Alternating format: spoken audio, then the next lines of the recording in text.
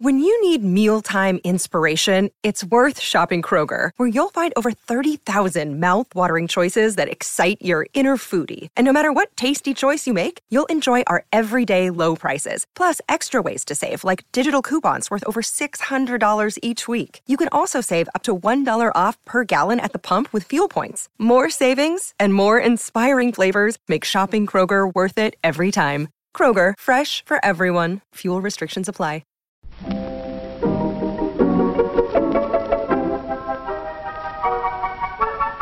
Maybe it's just that you don't know how to use social courtesy. Oh, that's old-fashioned. Watch how Lizzie Post and Dan Post act as host and hostess. They know that courtesy means showing respect, thinking of the other person, real friendliness. Hello! And welcome to Awesome Etiquette, where we explore modern etiquette through the lens of consideration, respect, and honesty. On today's show, we take your questions on being asked to share the cost of a trip after it's ended, baby registries and old friends, family members who don't take care of your cookware, and out-of-towners asking for tourism advice when they're visiting for a funeral. For Awesome Etiquette sustaining members, our question of the week is about handshakes after COVID. Plus your most excellent feedback, etiquette salute, and a postscript on the postscript from our new book. All that's coming up. Awesome Etiquette comes to you from the studios of our home offices in Vermont and is proud to be produced by the Emily Post Institute. I'm Lizzie Post. And I'm Dan Post-Senning. Hey, cuz. Been a while since yesterday afternoon. That's your fanfare. Oh, yay. Well, congratulations to you, to both of us, for actually getting the book in sort of on time. I missed the FedEx deadline, but we are going to get it to them this week. It's good. It's good. The little deadline, lover in me is sad, but the fact that our book is actually in its pretty complete edited stage at this point is really exciting and a little terrifying. I know exactly how you feel. I was feeling a surprising amount of anxiety towards the end of the week and through the beginning of this last weekend. And when I really sat with it, letting go of a project like this, sort of calling it complete, or at least your major contribution to it. There will be some little details, as you mentioned, that are going to continue to unfold or be processed. But the bulk of our work on the 20th edition, the 100th anniversary of Emily Post Etiquette, is complete. It's pretty incredible. I can remember times before we even got the writing done where, almost to psych myself up for the writing, we were saying things like, oh my gosh, just think 6 months from now, the book will be written and you'll be in the major editing mode. Or then a year and a half from now, this book will actually, you'll see the illustrations in it and it'll have a cover and all that. And we're standing at that point now. And it's exciting. Time really does move things forward. And if you keep up with it, the projects get done. But it was an exciting moment finishing up this particular round. Although I already have at least one or two things that I want to email to the 10-speed team and be like, wait, don't forget to add this. I'm so sorry. Please. I'm sure. And I will parrot your mother's voice and remind you and myself, with a book like this, you won't ever have gotten everything. It's just when you're approaching something and you're trying to be comprehensive, about all of life, and you have a page limit. Yes. Those are real limitations. It's true. It's very, very true. But I am really happy for the work that we've been doing on it and excited to see it actually get released later this year. This is good. This is good. We're moving it along. And then we can move on to all the other projects that we have to do. Absolutely. Although just for this Easter Sunday, we'll take a deep breath and relax. And get to some questions. Let's do it. Awesome Etiquette is here to answer your questions. You can email them to awesomeetiquette@emilypost.com. Leave us a voicemail or text at 802-858-KIND. That's 802-858-5463. You can also reach us on social media. On Twitter, we are at EmilyPostInst. On Instagram, we are at EmilyPostInstitute. And on Facebook, we are Awesome Etiquette. Just remember, use the hashtag Awesome Etiquette with your post so that we know you want your question on the show.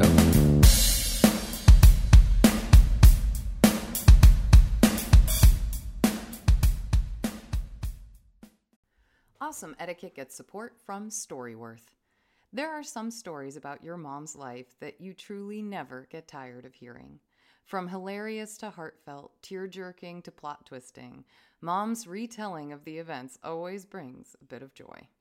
Just in time for Mother's Day, we here at Awesome Etiquette found the perfect gift that can capture all of your mom's stories for your family forever. It's called Storyworth. Storyworth helps you preserve precious memories and stories from your mom or a mother figure in your life for years to come. Here's how it works. Each week, Storyworth emails your loved one a thought-provoking question that you get to help pick. What was your first job? Who was your first crush? Storyworth makes the writing process a breeze. All your loved one needs to do is to respond to the email prompt with a story. Long or short, it doesn't matter. I did this with my mom, and it was really, really rewarding. You'll be emailed a copy of your loved one's responses as they're submitted over the course of the year. You'll get to enjoy their retelling of the stories, some you probably already know, or maybe the ones that you're surprised by you haven't heard before. After that year of fun discovery and reminiscing, Storyworth compiles your loved one's stories and photos into a beautiful keepsake hardcover book that you'll be able to share and revisit for generations to come.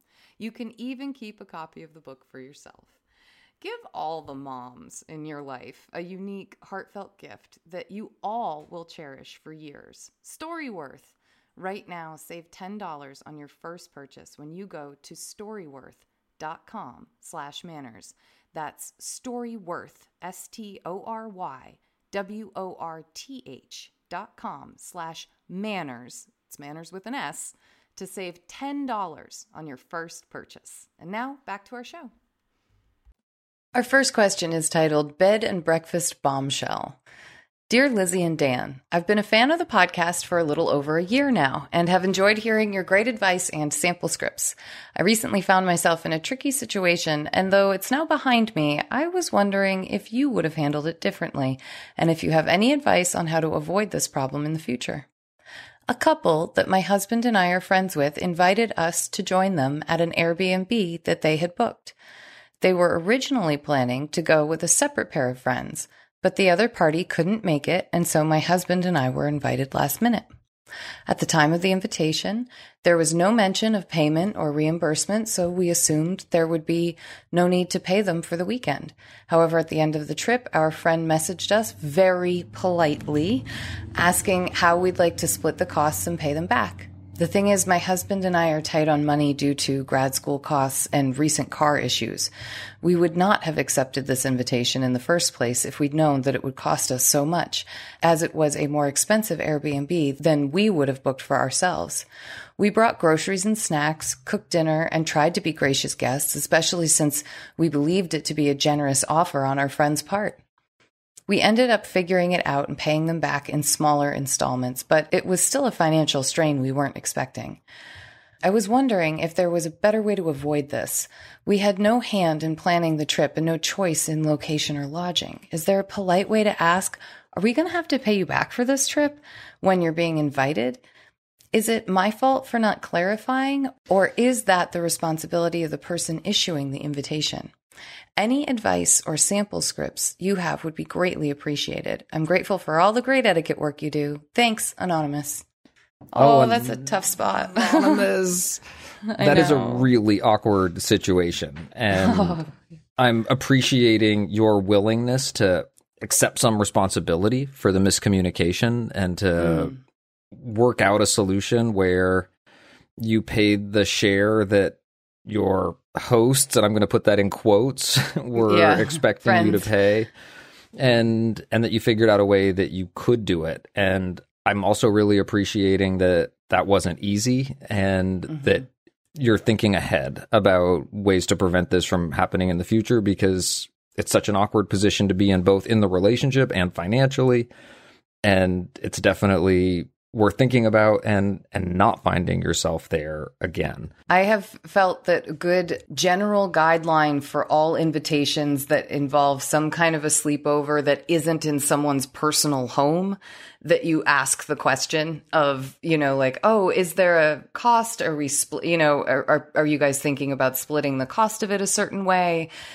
Asking something about what the cost of the trip would be before you say yes to it. That way, even if they were totally thinking of treating you, then they can say, oh my gosh, don't even worry about it. We already had the place rented. No big deal. We just want some friends to come along, and the friends we had thought we were going to do it with couldn't. So it'd be so much more fun if you guys came, and you can let the other person tell you that they're treating you, but just general guideline, not to assume until it's been made clear or you've been able to ask the question.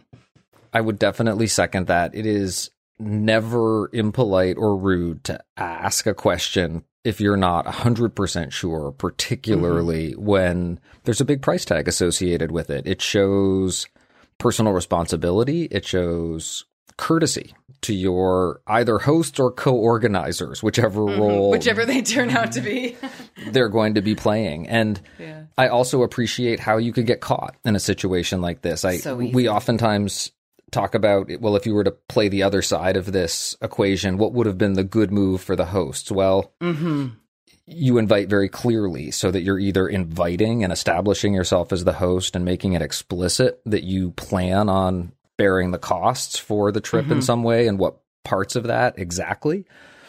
Or you issue your invitation in a way that makes it clear that you're expecting those costs to be split. And it's entirely possible that your host weren't thinking clearly and invited you in a way that really gave you the impression that they would be covering those costs, and that it wasn't a big blooper on your part that you read it that way, that it was really a miscommunication. They were using language that you interpreted one way and that they meant in a very different way. It's hard to correct someone else and be sure that they did it right. And when you get stuck in a situation like that, I jump back to my initial response to this question was, I just applaud your willingness to accept some responsibility for that miscommunication, knowing full well that the bulk of that responsibility might have squarely landed on their shoulders. Yeah, it's on the person inviting, exactly. And because hosts don't always make it clear, it is definitely why it's always worth asking or just double checking. And there is nothing rude about doing that or bringing that up. Anonymous, thank you so much for this question. It's actually got me really excited about summer vacations and maybe getting together with some friends in some places that aren't our hometown. It's kind of like pumped me up for the potential of going away for long weekends or Airbnb visits coming up. Thank you so much for the question. What do you suppose they'll do with the money? Don't you think they'll divide it among them? That's the fair thing to do, and that will be sharing again, won't it? Our next question is titled, Pregnant Old Pal. Hi, Lizzie and Dan. I have a question regarding the etiquette of registries. Recently, I learned through social media that an old friend was expecting her first baby. This was a very close friend of mine through all 4 years of our undergraduate program, though we've almost entirely lost touch over the past 12 years. As a new mom myself, I felt very excited for her news, and it made me want to reconnect and celebrate this special time in her life. I reached out to this friend via text message to congratulate her and asked if she might be interested in grabbing a cup of coffee and catching up. She was delighted to hear from me, and we met up shortly thereafter for a lovely 2-hour conversation over coffee. By nature, I am a gift giver, and it brings me great joy to gift a mom-to-be with a few thoughtful items, or little things that I found to be especially helpful for my baby. This is the route I went when selecting a gift for my old friend. Based on our shared history in the art and design field, I was able to select a few things I knew she'd love. A poetry book on motherhood, a nicely designed set of baby products I discovered with my own baby, and a beautiful swaddle blanket. I wondered, when it comes to registries that are publicly available online, say through Target or Amazon, with a quick search of the registrant's name, is it appropriate for an old friend like me to go there and purchase a gift? Or is this more personal and really only intended for guests of a baby shower or close family and friends? Please tell me I'm not the only person who goes online to search for a registry of an old friend for which I've not been invited to an event to celebrate. To go a step further, might this be okay to do for a baby registry, but less appropriate for a wedding registry, which is certainly a more formal affair? I trust that, regardless, people appreciate being thought of and wished well. But this question has crossed my mind on multiple occasions, and I had hoped you could settle it once and for all. Are registries just intended for those who receive a direct link, or can us well-intentioned old pals shop them too? With gratitude, Hesitant Gifter. Hesitant gift giver, I want to applaud your gift-giving nature and the kindness and the generosity and the encouragement and support that you want to bestow on your friend. I'm going to go this was a beautifully laid out question for us, and I'm going to make very quick work of it, I think. Let me know, because you are a parent.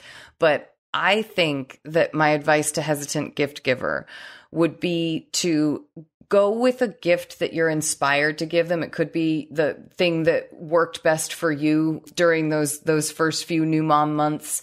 It could be, as she mentioned, she might know that this person would love based on her design aesthetic, things like that. But I would go for a personal gift off registry instead of going on the registry. This is news to me that you could go on to just something like an Amazon and search for someone's name and pop up their registry. I knew that you could do it if you had a specific link, but I was not aware you could kind of just go and research. So that was news to me. Other people might be much more well known. But my thought is go with the personal gift off registry. And it's never a shame to reach out to someone and say congratulations on something that's going on in your life. Not at all. And I also applaud and love this inspiration, this desire to reconnect, and the obvious spirit of generosity here. The idea that I just want to give, but I don't want to go too far, and I don't want to intrude. And it's such a wise thought to have, that that you don't want someone to feel like you're entering into a private sphere or place or somewhere where you haven't been invited. And I wish all guests had that level of self-awareness. And it's a line that I think comes up a lot of places in the online world. We get questions about Zillow and home prices. Technically, that's public information. Anybody can go look at it. And the question of whether you do that or not, is it rude? Probably not. Is it rude to search a public registry and look at it? No, probably not. But what is the impression it creates, or the feeling it creates, when a gift from that registry arrives at someone's home? And for me, I would be a surprise to learn that a registry like that was public to begin with. I wouldn't have known that. And even just to avoid that moment of potential awkwardness, I like your idea of keeping your gift-giving thought personal. And this is where, I don't know, maybe if you've seen that registry, maybe it gives you an idea. It sends you in a certain direction. It gives you some sense of, maybe it's a gender of a child, or maybe it's a type of gift that you like, or something that a parent would want you to know. But like you, Lizzie, I think I would be a little hesitant to just pick items off it and send them. And I feel that hesitancy in this question as well. From hesitant gift giver. Exactly. Yes. And we often say in etiquette, when there's that little discretionary voice that's popping up in your mind saying, is this all right? I'm not quite sure. Am I crossing a line here?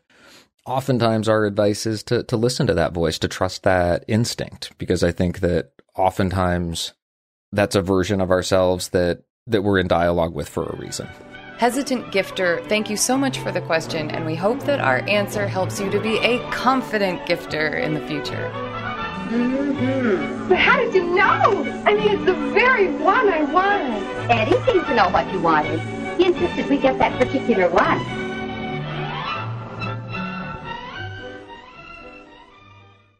Our next question is titled Frying Pan Frustration. Hi, Dan and Lizzie. Congrats, Dan, on your new addition. I hope you're enjoying many baby snuggles. And that's got a little huggy heart emoji. I have a question that I'm hoping you can answer. A few months ago, my husband's mom and stepdad were staying at our house and kindly made dinner for us, which they often do when they visit. I observed him, stepdad, using metal tongs on our best non-stick pan. I asked him to please not use metal in that pan as it ruins the coating, to which he replied, "I'm just trying to scrape off the brown bits."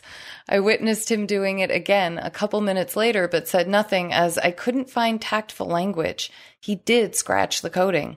As a side note, we cook a lot and take very good care of our cookware. We'd had this pan for 7 years and it never had a scratch until then. Fast forward a few months and now we have brand new pans, which we love. We don't want him to ruin these. If they were just visiting for a couple of days, we would probably just put them away and not worry about it. The catch is that they are moving back to our city and generously plan to cook for us at our house on a weekly basis. We don't feel like it's a practical solution to hide the pans once a week. Do you have any suggestions for how we could handle this situation? Maybe a sample script? Thank you so much for your help. Frying pan frustration. Ooh. I'm taking a deep breath because I have to prepare myself. Oh, interesting. Yeah, for this one, does this hit some reminiscent chords, cousin? It does. And I imagine that there's a version of this question that just about everybody listening to this has a story that they could relate to, or a memory or an experience of watching someone do something to something of yours and saying something and watching them fail to really understand what it is that you're asking, or maybe fail to execute. Oh yeah, I'll do better next time, and then not do better next time and have exactly the bad result that you had warned about happen. Mm-hmm. And I mean, so much of the good advice here is in play in that you said something in the moment. And I think that's often the first step, is to not be incapacitated, to wonder if you can say something. It's your home, it's your cookware, they're your guest. As a good host, it's really up to you to guide them to be good guests. And that means speaking up, and it means saying something. And it's oftentimes befuddling when you do that and someone doesn't hear or they don't listen. And they're both mistakes for someone else to make. I think it would have been okay in this situation for you to persist, for you to follow up and say, oh, no, scraping off brown bits is exactly the problem. If you do that, it'll leave a scratch in the pan that makes that coating, that ruins the integrity of it, and it can break down very quickly after that, or whatever the explanation is. Or immediately grab the wooden spoon and hand it to them and say, this works just as well, or I don't know. That would be the other route I would go. Is I don't think that's the other. I think that's the better route. Because you're actually giving them the positive advice with that script. You're saying not just don't do that, but you can do what you want to do, and this is how you would do it. With this thing. So once again, Lizzie, master of sample scripts, thank you. I was going to say that that's the best version of my advice, is be confident in yourself, be direct, continue to address it in the moment. You do have the standing to do it. And it's really not rude if you follow up if they haven't listened to you or if they haven't paid attention to you. And that gives you the latitude, the permission to say that next thing, and to say it a third time and a fourth time and a fifth time if you have to. So because they're going to be more frequent guests again and cook for you weekly, I can understand you not wanting to have to switch out your entire cookware while they're there, or hide a whole bunch of stuff every single week. But I do think that hiding things like the metal tongs or a metal spatula, or the types of things that you would use inappropriately in this cookware, I would put those things away if you just don't want to deal with it. And then the only options are the silicone tongs or the, metal, the wooden spoon, or the things like that to get at things like brown bits. But I would also have the forethought to think of other things that this couple likes to cook for you, and to think about it proactively if taking direction ends up being really difficult.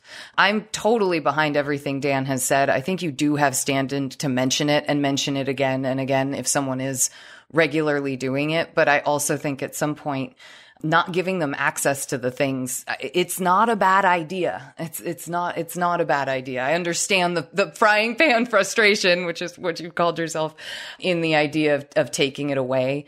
But again, if you can't take the frying pans away, take away some of those implements that could be the things that might be frustrating for you. I had one other thought that what have was you got? the not necessarily quite as direct or quite as confident approach, but might be a very practical approach. And it was in that vein of preparation for the next time. And if the practicality of removing metal from the kitchen isn't that practical, or totally, it's just annoying. You just don't want to be swapping out dishware or cookware all the time. It might be the case where your partner is the good person to talk to their parent ahead of time. Their parent. That it might be easier for them to hear. There might be the option of a kind of language or a kind of approach that they would feel comfortable with before a visit or before the next dinner that's prepared for you, so that you don't need to be supervising in the kitchen. You don't need to be worrying about it. But because this did happen and it did require a replacement, they could use that as the context for bringing it up, mentioning it. We've got some new pans to keep us from needing new pans one more time. Asking and making the request that you need to make. Absolutely. Frying pan frustration. We hope that you are not as frustrated the next time your in-laws are cooking you a delicious dinner. One of the most important things you can do is to save your waste kitchen fats. Bacon grease, meat drippings, frying fat. Hello, how would you like some delicious hot bacon grease?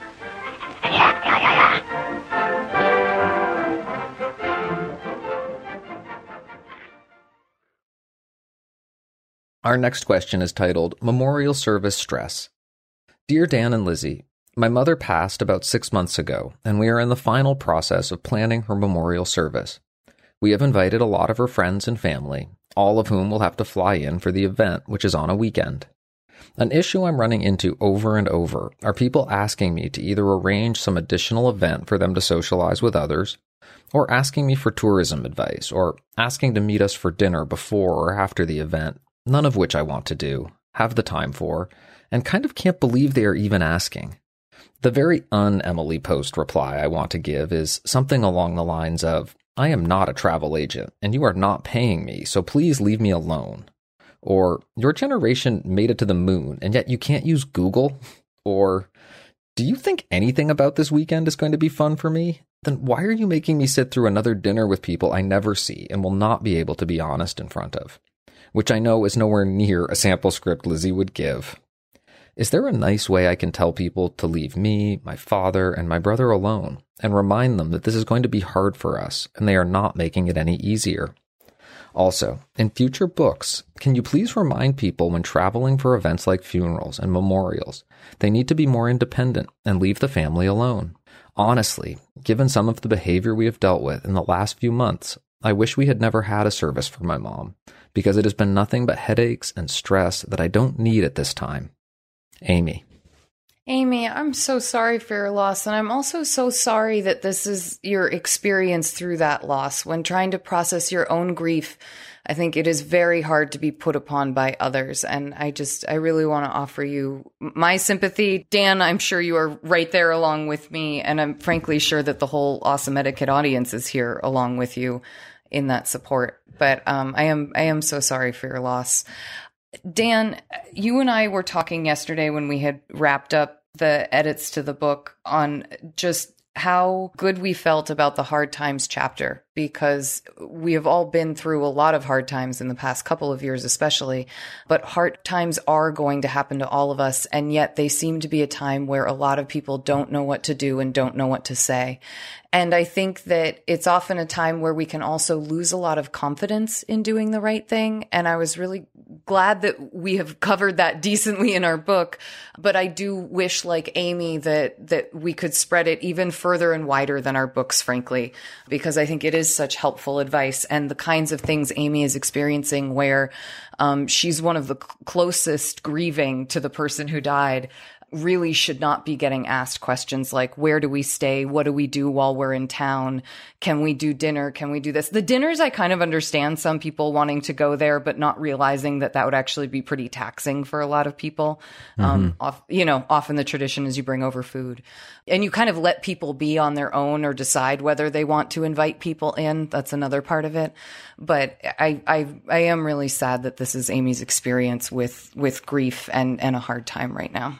There really is no one right answer for how people grieve or how to support someone who is grieving. And because of that, I just want to say that there's a lot of latitude in terms of how you respond. And when I think about dealing with this situation and the most effective ways to deal with it, given that it's happening, like you, Lizzie, I wish I could wave an etiquette magic wand and educate the people that are coming about the potential burden that they can be, or the imposition that it can cause if they don't respect some, what you would think of as very clear lines around privacy and just even host-guest expectations. But not being able to do that and really only being able to control the response, I want to reassure Amy that it's okay to just say no to anything.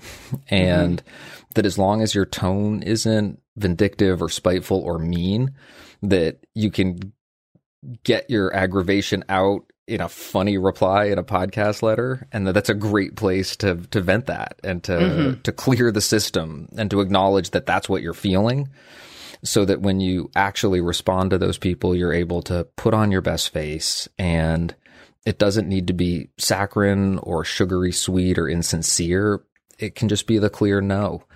I'm not available to help plan another event this weekend. We're really focused on the memorial service and our time with each other right now. I'm so glad that you'll be coming to Mom's funeral or Mom's service, but we won't be able to have dinner. And that's it. You don't need to go into long explanations, and you don't need to craft excuses. You can simply decline, and you can decline in the moment. There's no need to even consider the offer if you don't want to. And it's up to the people who are making those requests and issuing those invitations to accept that and to understand that the way they can support you at this moment is to attend that service and send their condolence card. And that's going to be the extent to which they're going to be interacting with you on a really personal level over this weekend for all kinds of good reasons. Dan, I couldn't have done a better job on that sample script myself. And you give yourself far too little credit in terms of being a sample script king. It definitely, I think, is a time in life where a clear and easy, and I love the way you worded it, I'm not available to do those things. But it sends such a nice message of no, that's not something either that I have the capacity to do, that is within my purview right now. It's just not going to happen. And I think anyone might even, upon hearing even a polite delivery of that, just kind of go, oh yeah, like you probably wouldn't. You know what I mean? It's like that moment where you kind of realize, oh, that's right. Of course you wouldn't. Like, of course. I think you would have a lot of really understanding people on the other end of that sample script. Amy, again, we are so sorry that you are going through this hard time right now, and we do hope that you get the love and support that you need to help grieve your mom.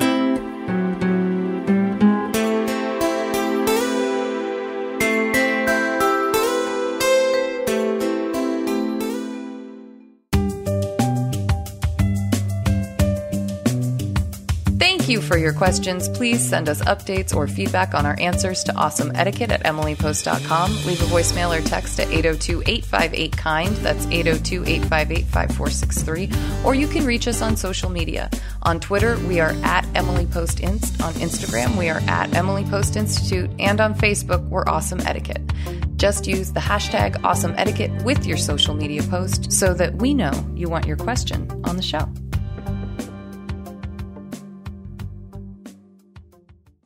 If you enjoy Awesome Etiquette, consider becoming a member of the Awesome Etiquette Patreon community by visiting us at patreon.com/awesomeetiquette. You'll get an ads-free version of the show and access to bonus questions and content. Plus, you'll feel great knowing you help to keep Awesome Etiquette on the air. And to those of you who are already sustaining members, thank you so much for your support. It's time for our feedback segment where we hear from you about the questions we answer and the topics we cover. And today we have feedback from Robert on the wedding that was called off due to infidelity. Dear Dan and Lizzie, I was so very impressed with how you responded to the woman whose brother's wedding had to be called off. This has only ever happened to me once, years ago, when I received a card that matched the wedding invitation and concluded, as you suggested, the marriage will not take place. Actually, the last sentence was, all gifts will be returned. For more than a few wedding guests, I'm sure that's the first consideration. But the phrase, the marriage will not take place, also reminded me of a comic song of that title by Ronald Francow. Francow, I think, yeah. From 1930s England. Ooh. He suggests a few reasons why a few marriages will not take place. The link below is provided for your amusement. My apologies if Mr. Francow's diction hasn't survived well into this century. Best regards, as always, Robert. Robert, we will definitely post that over on our Patreon channel in the public feed. Thank you so much for that link. I can't wait to go watch that. I will second that thanks. And thank you to everyone for sending your thoughts and updates. Please do keep them coming. You can send your next feedback, update, or question to awesomeetiquette@emilypost.com. You can also leave us a voicemail or text at 802-858-KIND. That's 802-858-5463.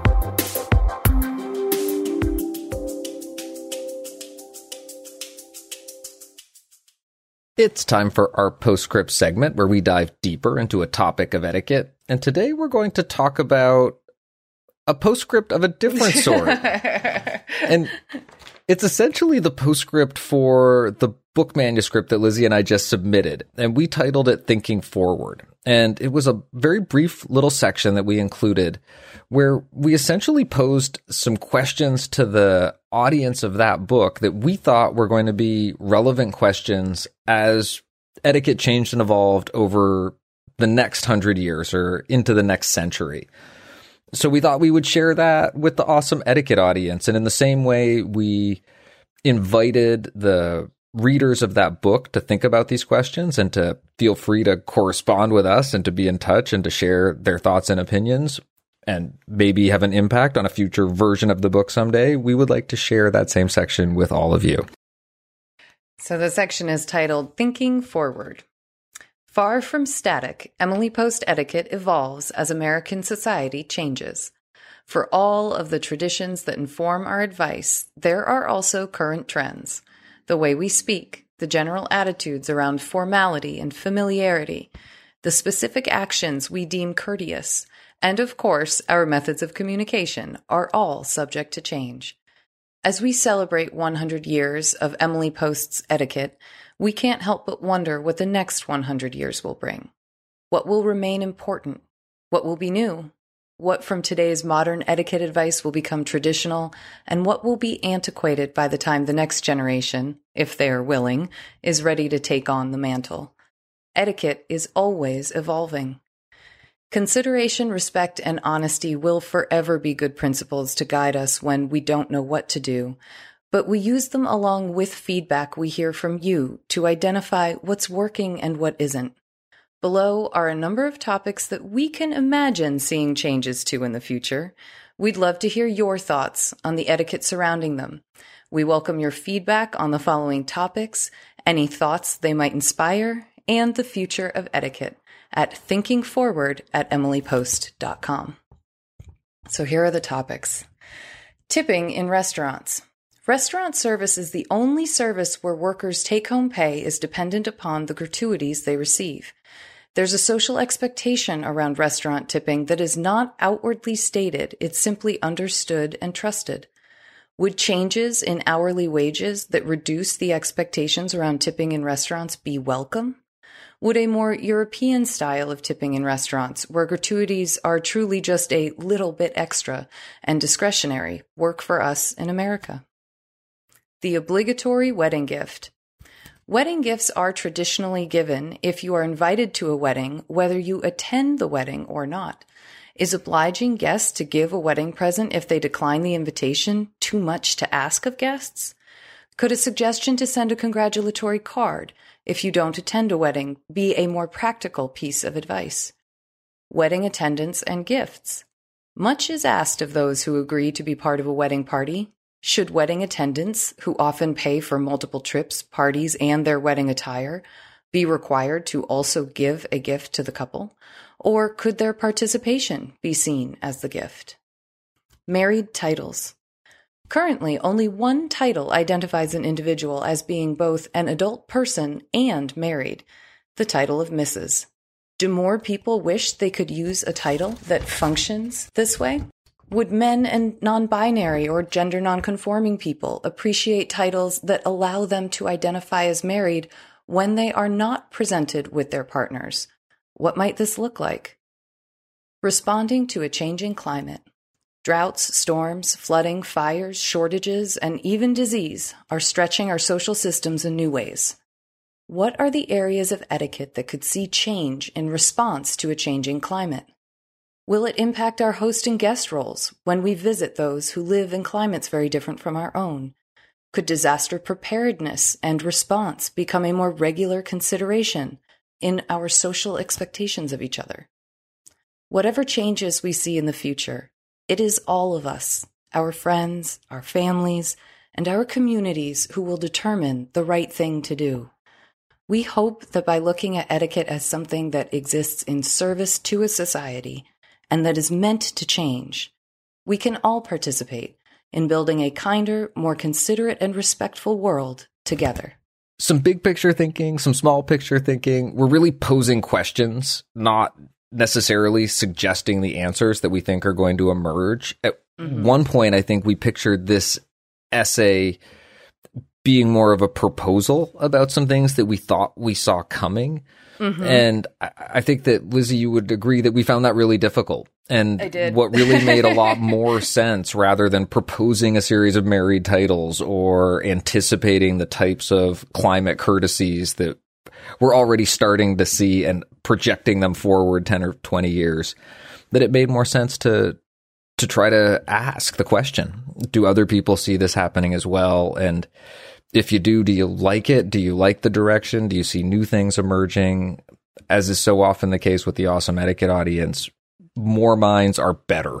And it's very true. And when we're talking about predicting the future, I think more minds can only be better. Absolutely. Absolutely. No, I was really excited that that we ended up with a word count that would allow us to keep this little postscript section, because I think that it helps highlight a truth, a truism, a reality of what Dan and I live working at the Emily Post Institute about etiquette. And that is that it is what we are going to make it in the future. And that's not a we, Dan and me, or the other etiquette, quote unquote, experts or the other etiquette authors out there. It's we as an entire society. And it is interesting to think about what it will look like. And I like the spirit that we got to with this, because I think it is an inclusive spirit. It asks some questions to get people thinking. Maybe it's not even these topics. Maybe this inspires you to think of a topic that you see coming down the pipe or the pipeline. I forget which the phrase is, and to write to us about that. But etiquette always is changing and evolving and adapting to be, I think, what society needs it to be what society feels good about. And it's really interesting sort of paying attention to that. We often describe it as being the social barometer. You know, it's like you're not creating the weather, but you're watching it all happen and you're trying to make sense of it. And I think as fans of etiquette, as we all are, it was really fun to include this postscript at the very end of the book and really nail down that spirit of it's all of us who make this happen and what's going to be important to us in our tomorrow. So to continue your weather analogy, let's also think about what we're wearing. Lizzie Post, thanks for reading. Thanks so much, Dan. It was really fun to work on this particular section with you. So I'm glad we got to share it with folks. Aw, manners. We like to end our show on a high note, so we turn to you to hear about the good etiquette you're seeing and experiencing out in the world, and that can come in so many forms. Today, we have a salute from Rebecca. Hello, Awesome Etiquette team. I have a salute today, my first that I have ever contributed. Thank you, Rebecca.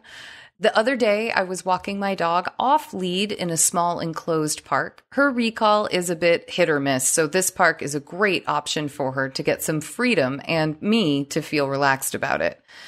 All was well until she made her way to the very far corner of the park, and suddenly I saw her stick half her body through a gap in the fence railings that I had never noticed before. Right on the other side of the fence is a busy road where cars came whooshing around the corner, so you can imagine how my heart almost stopped. She didn't immediately respond to my calls, and I was too far away to go and grab her in time, so I knew I had to employ a very risky last resort. Running in the opposite direction while yelling bye-bye and hoping she runs after me. I am so grateful for the couple who were walking by at that moment and paused as they realized what was happening. As terrified as I was, I trusted that had she leapt through the gap in the fence, they would have grabbed hold of her for me and held her. They so easily could have carried on walking, but they waited until she did come running to me in the end, and it was really reassuring in a situation where I felt otherwise totally alone and helpless. I didn't get a chance to thank them before they walked off, so I would like to share this salute instead from a very grateful dog mama, Rebecca. Oh, that is a heart-wrenching moment. And a phenomenal salute. It is a safety question. It's a more than just a simple courtesy. It's a situation where you realize there's life or death consequences, and a willingness to stop and be involved is really admirable. It's like more than polite. I think admirable is a really good word. Thank you, Rebecca, so much for this salute. And thank you for listening. Thank you to everyone who sent us something and everybody who supports us on Patreon. Please connect with us and share the show with friends, family, and coworkers, however you like to share podcasts. You can send us questions, feedback, and salutes by email to awesomeetiquette@emilypost.com. By phone, leave us a voicemail or text at 802-858-KIND. That's 802-858-5463. On Twitter, we're at EmilyPostInst. On Instagram, we are at Emily Post Institute. And on Facebook, we're Awesome Etiquette and the Emily Post Institute. Please consider becoming a sustaining member. You can find out more about this by visiting patreon.com/awesomeetiquette. You can also subscribe to the ads version of our show on Spotify or your favorite podcast app. And please consider leaving us a review. That helps our show ranking, which helps more people find Awesome Etiquette. Our show is edited by Chris Albertine and assistant produced by Bridget Dowd. Thanks Chris and Bridget.